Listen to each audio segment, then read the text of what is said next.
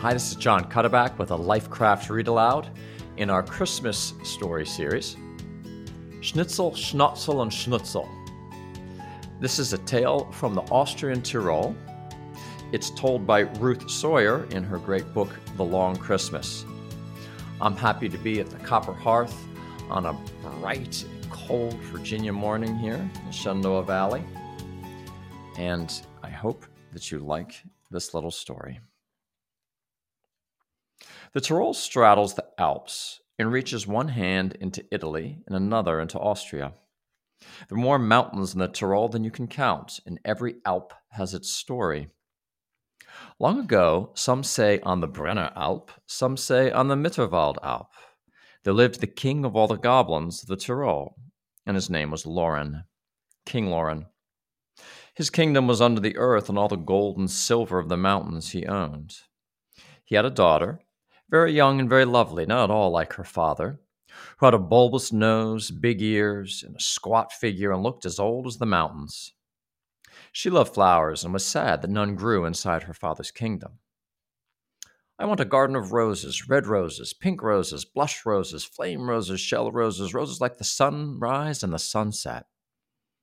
This she said one day to her father. And the king laughed and said she should have just such a garden. They would roof it with crystal so that the sun would pour into the depths of the kingdom and make the roses grow lovely and fragrant. The garden was planted, and every rare and exquisite rose bloomed in it. In so much color they spread upwards on the mountains around that the snow caught it, and the mortals living in the valley pointed at it with wonder. What is it makes our Alps so rosy, so glowing? They asked. And they spoke of it ever after as the Alpine glow. I have told you this that you might know what kind of goblin King Loren was. He was merry, and he liked to play pranks and have fun. He liked to go abroad into the valleys where the mortals lived, or pop into a herdsman's hut halfway up the mountain. There were men who said that they had seen him, that small, squat figure with a bulbous nose and big ears, gambling with the goats on a summer day. And now I begin my story. It is an old one that the Tyrolese mothers like to tell their children. Long ago, there lived in one of the valleys a very poor cobbler indeed.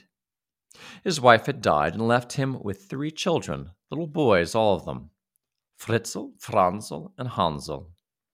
They lived in a hut so small there was only one room in it, and in that was the cobbler's bench, a hearth for cooking, a big bed full of straw, and on the wall racks for a few dishes, and of course there was a table with a settle and some stools. They needed few dishes or pans, for there was never much to cook or eat. Sometimes the cobbler would mend the Sunday shoes of a farmer, and then there was good goat's milk to drink. Sometimes he would mend the holiday shoes of the baker, and then there was the good long crusty loaf of bread to eat. And sometimes he mended the shoes of the butcher, and then there was the good stew, cooked with meat in the pot, noodles, leeks, and herbs. When the cobbler gathered the little boys around the table, they had said their grace. He would laugh and clap his hands, and sometimes even dance. "Ha ha," he would shout, "today we have the good what? Ah, today we eat Schnitzel, Schnotzle, and Schnootzle." With that, he would swing the kettle off the hook and fill every bowl brimming full, and Fritzl, Franzl, and Hansl would eat until they had had enough. Ah, those were the good days, the days of having Schnitzel, Schnotzle, and Schnootzle. Of course, the cobbler was making up nonsense and nothing else, but the stew tasted so much better because of the nonsense. Now a year came with every month following his brother on leaden feet. The little boys and the cobbler heard the month of March tramp out and April tramp in. They heard June tramp out and July tramp in. And every month marched heavier than his brother. And that was because war was among them again. War, with workers taking up their guns and leaving mothers and children to care for themselves as best they could. And there was scant to pay even a poor cobbler for mending shoes. The whole village shuffled to church with the soles flapping and the heels lopsided, and the eyelets and buttons and straps quite gone. Summer, That was not so bad. But winter came and covered up the good earth, and gone were the roots, the berries, the sorrel, and the corn. The tramp of November going out and December coming in was very loud indeed. The little boys were quite sure that the 2 months shook the hut as they passed each other on the mountainside. As Christmas grew near, the little boys began to wonder if there would be any feast for them, if there would be the good father dancing about the room and laughing, ha ha, and singing ho ho, and saying, "Now, this being Christmas Day, we have the good what?" And this time, the little boys knew that they would never wait for their father to say it. They would shout themselves. "We know, it is the good Schnitzel, Schnotzle and Schnotzle." Ah, how very long it was since their father had mended shoes for the butcher. Surely, surely there would be need soon again, with Christmas so near. At last came the eve of Christmas. The little boys climbed along the beginnings of the Brenner Alp, looking for faggots. The trees had shed so little that year. Every branch was green and grew fast to its tree. So few twigs had snapped. So little was there of dead, dried brush to fill their arms. Their father came in when they had a small fire started, blowing his whiskers free of icicles, slapping his arms about his big body, trying to put warmth back into it. No, nobody will have a shoe mended today. I have asked everyone. Still, there's good news. The soldiers are marching into the village. The inn is full. They will have boots that need mending, those soldiers. You will see. He pinched a cheek of each little boy. He winked at them and nodded his head. You shall see. Tonight I will come home with what? Schnitzel, Schnotzle, and Schnootzle, they shouted together, those three. So happy they were, they forgot there was nothing to eat for supper. Not a crust, not a slice of cold porridge pudding, not the smallest sup of goat's milk. Will the soldiers have money to pay you? Asked Fritzl, the oldest. Not the soldiers, perhaps, but the captains. There might even be a general. I will mend the boots of the soldiers for nothing. For after all, what day is coming tomorrow? They fight for us, those soldiers. We mend for them, ja? But a general, he will have plenty of money. The boys stood about while their father put all his tools, all his pieces of leather, into a rucksack, while he wound and wound and wound the woolen scarf about his neck, while he pulled the cap far down on his head. It will be a night to freeze the ears off you, he said. Now bolt the door after me. Keep the fire burning with a little at a time, and climb into the straw bed and pull the quilt over you, and let no one in. He was gone. They bolted the door. They put a little on the fire. They climbed into the big bed, putting Hansel, the smallest, in the middle. They pulled up the quilt, such a thin quilt to keep out so much cold. Straight and still and close together they lay, looking up at the little spot of light the fire made on the ceiling, watching their breath go upwards in icy spurts.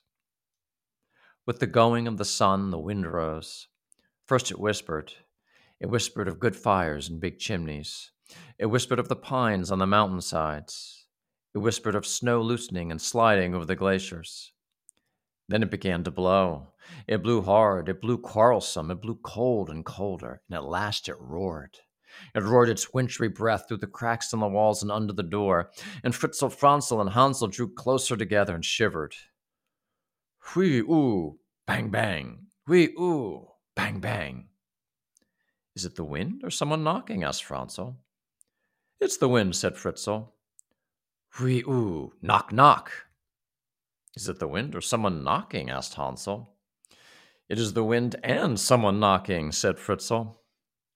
He rolled out of the bed and went to the window. It looked out directly on the path to the door. Remember what our father said. Do not open it, said Franzl.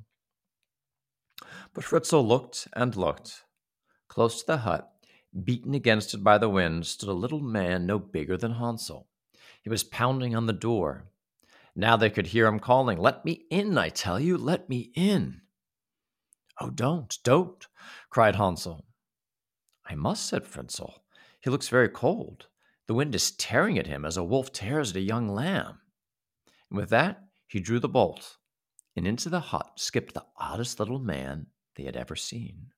He had a great peaked cap tied onto his head with deer thongs. He had a round red face out of which stuck a bulbous nose, like a fat plum on a pudding. He had big ears, and his teeth were chattering so hard they made the stools to dance. He shook his fist at the three little boys. Ah, kept me waiting.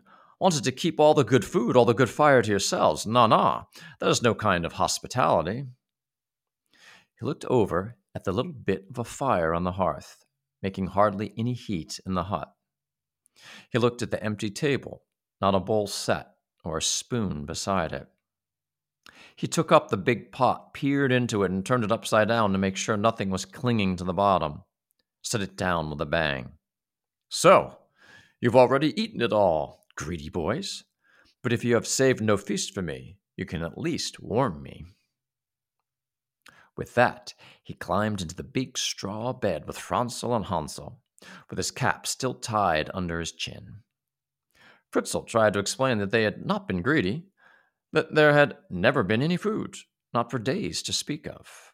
But he was too frightened of the little man, of his eyes as sharp and blue as ice, of his mouth so grumbling.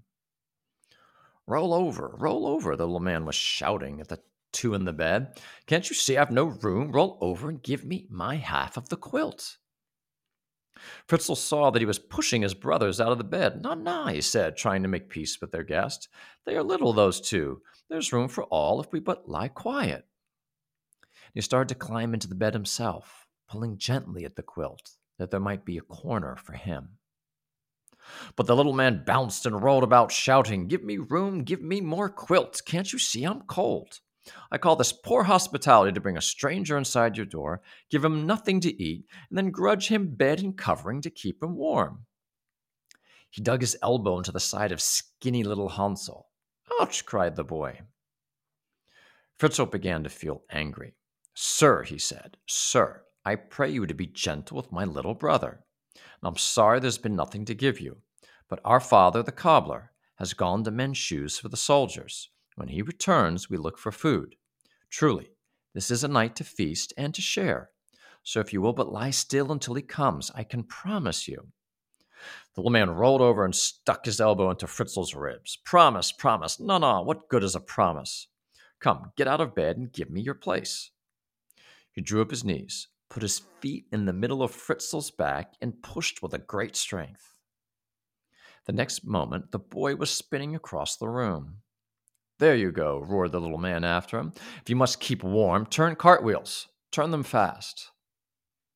For a moment, Fritzl stood sullenly by the small speck of fire. He felt bruised and very angry. He looked over at the bed. Sure enough, the greedy little man had rolled himself up in the quilt, leaving only a short corner of it for the two younger boys. He had taken more than half of the straw for himself and was then pushing and digging at Hansel. He saw Franzl raise himself up and take the place of his littlest brother, that he should get the digs. Brr, it was cold. Before he knew it, Fritzl was doing as he had been told, turning cartwheels around the room. He had rounded the table and was coming toward the bed when, plop, plop, plop, plop.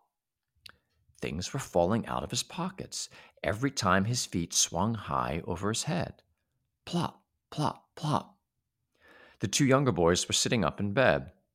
It was their cries of astonishment which brought Fritzl's feet back to the floor again, to stay. In a circle about the room, he had left behind him a golden trail of oranges. Such oranges big as 2 fists. And sprinkled everywhere between were comfits, wrapped in gold and silver paper. Fritzl stood and gaped at them.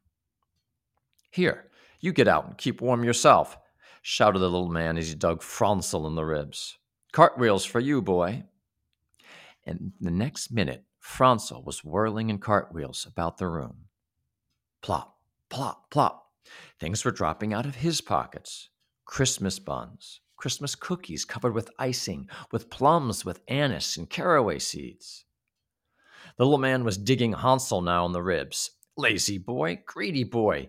Think you can have the bed to yourself now? Na, I'll have it. Out you go. And he put his feet against the little boy's back and pushed him onto the floor. Cartwheels, he began. But Fritzl forgetting his amazement at what was happening, shouted, "But sir, he's too little. He cannot turn." "Hold him up in the corner then. You keep warmer when your heels are higher than your head. Step lively there. Take a leg, each of you, and be quick about it." So angry did the little man seem, so fiery and determined, that Fritzl and Franzl hurried their little brother over to the chimney corner, stood him on his head, and each held a leg. Donner and Blitzen! What happened then? Whack, whack, wickety whack, whack, whack, wickety whack! Pelting the floor like hail against the roof, came silver and gold pieces, all pouring out of Hansel's pockets. Fritzl began to shout. Franzl began to dance. Hansel began to shout, "Let me down, let me down." When they did, the three little boys danced around the pile, taking hands and singing tra-la-la and fiddle-dee-dee and ting-a-ling-a-ling until the breath was gone and they could dance no longer. They looked over at the bed, and Fritzl was opening his mouth to say, "Now, if you please, sir, we can offer you some Christmas cheer." But the bed was empty. The quilt lay in a heap on the floor. The little man had gone. The three little boys were gathering up the things on the floor, putting oranges into the big wooden bowl, buns and cookies onto the two platters, silver and gold pieces into this dish and that.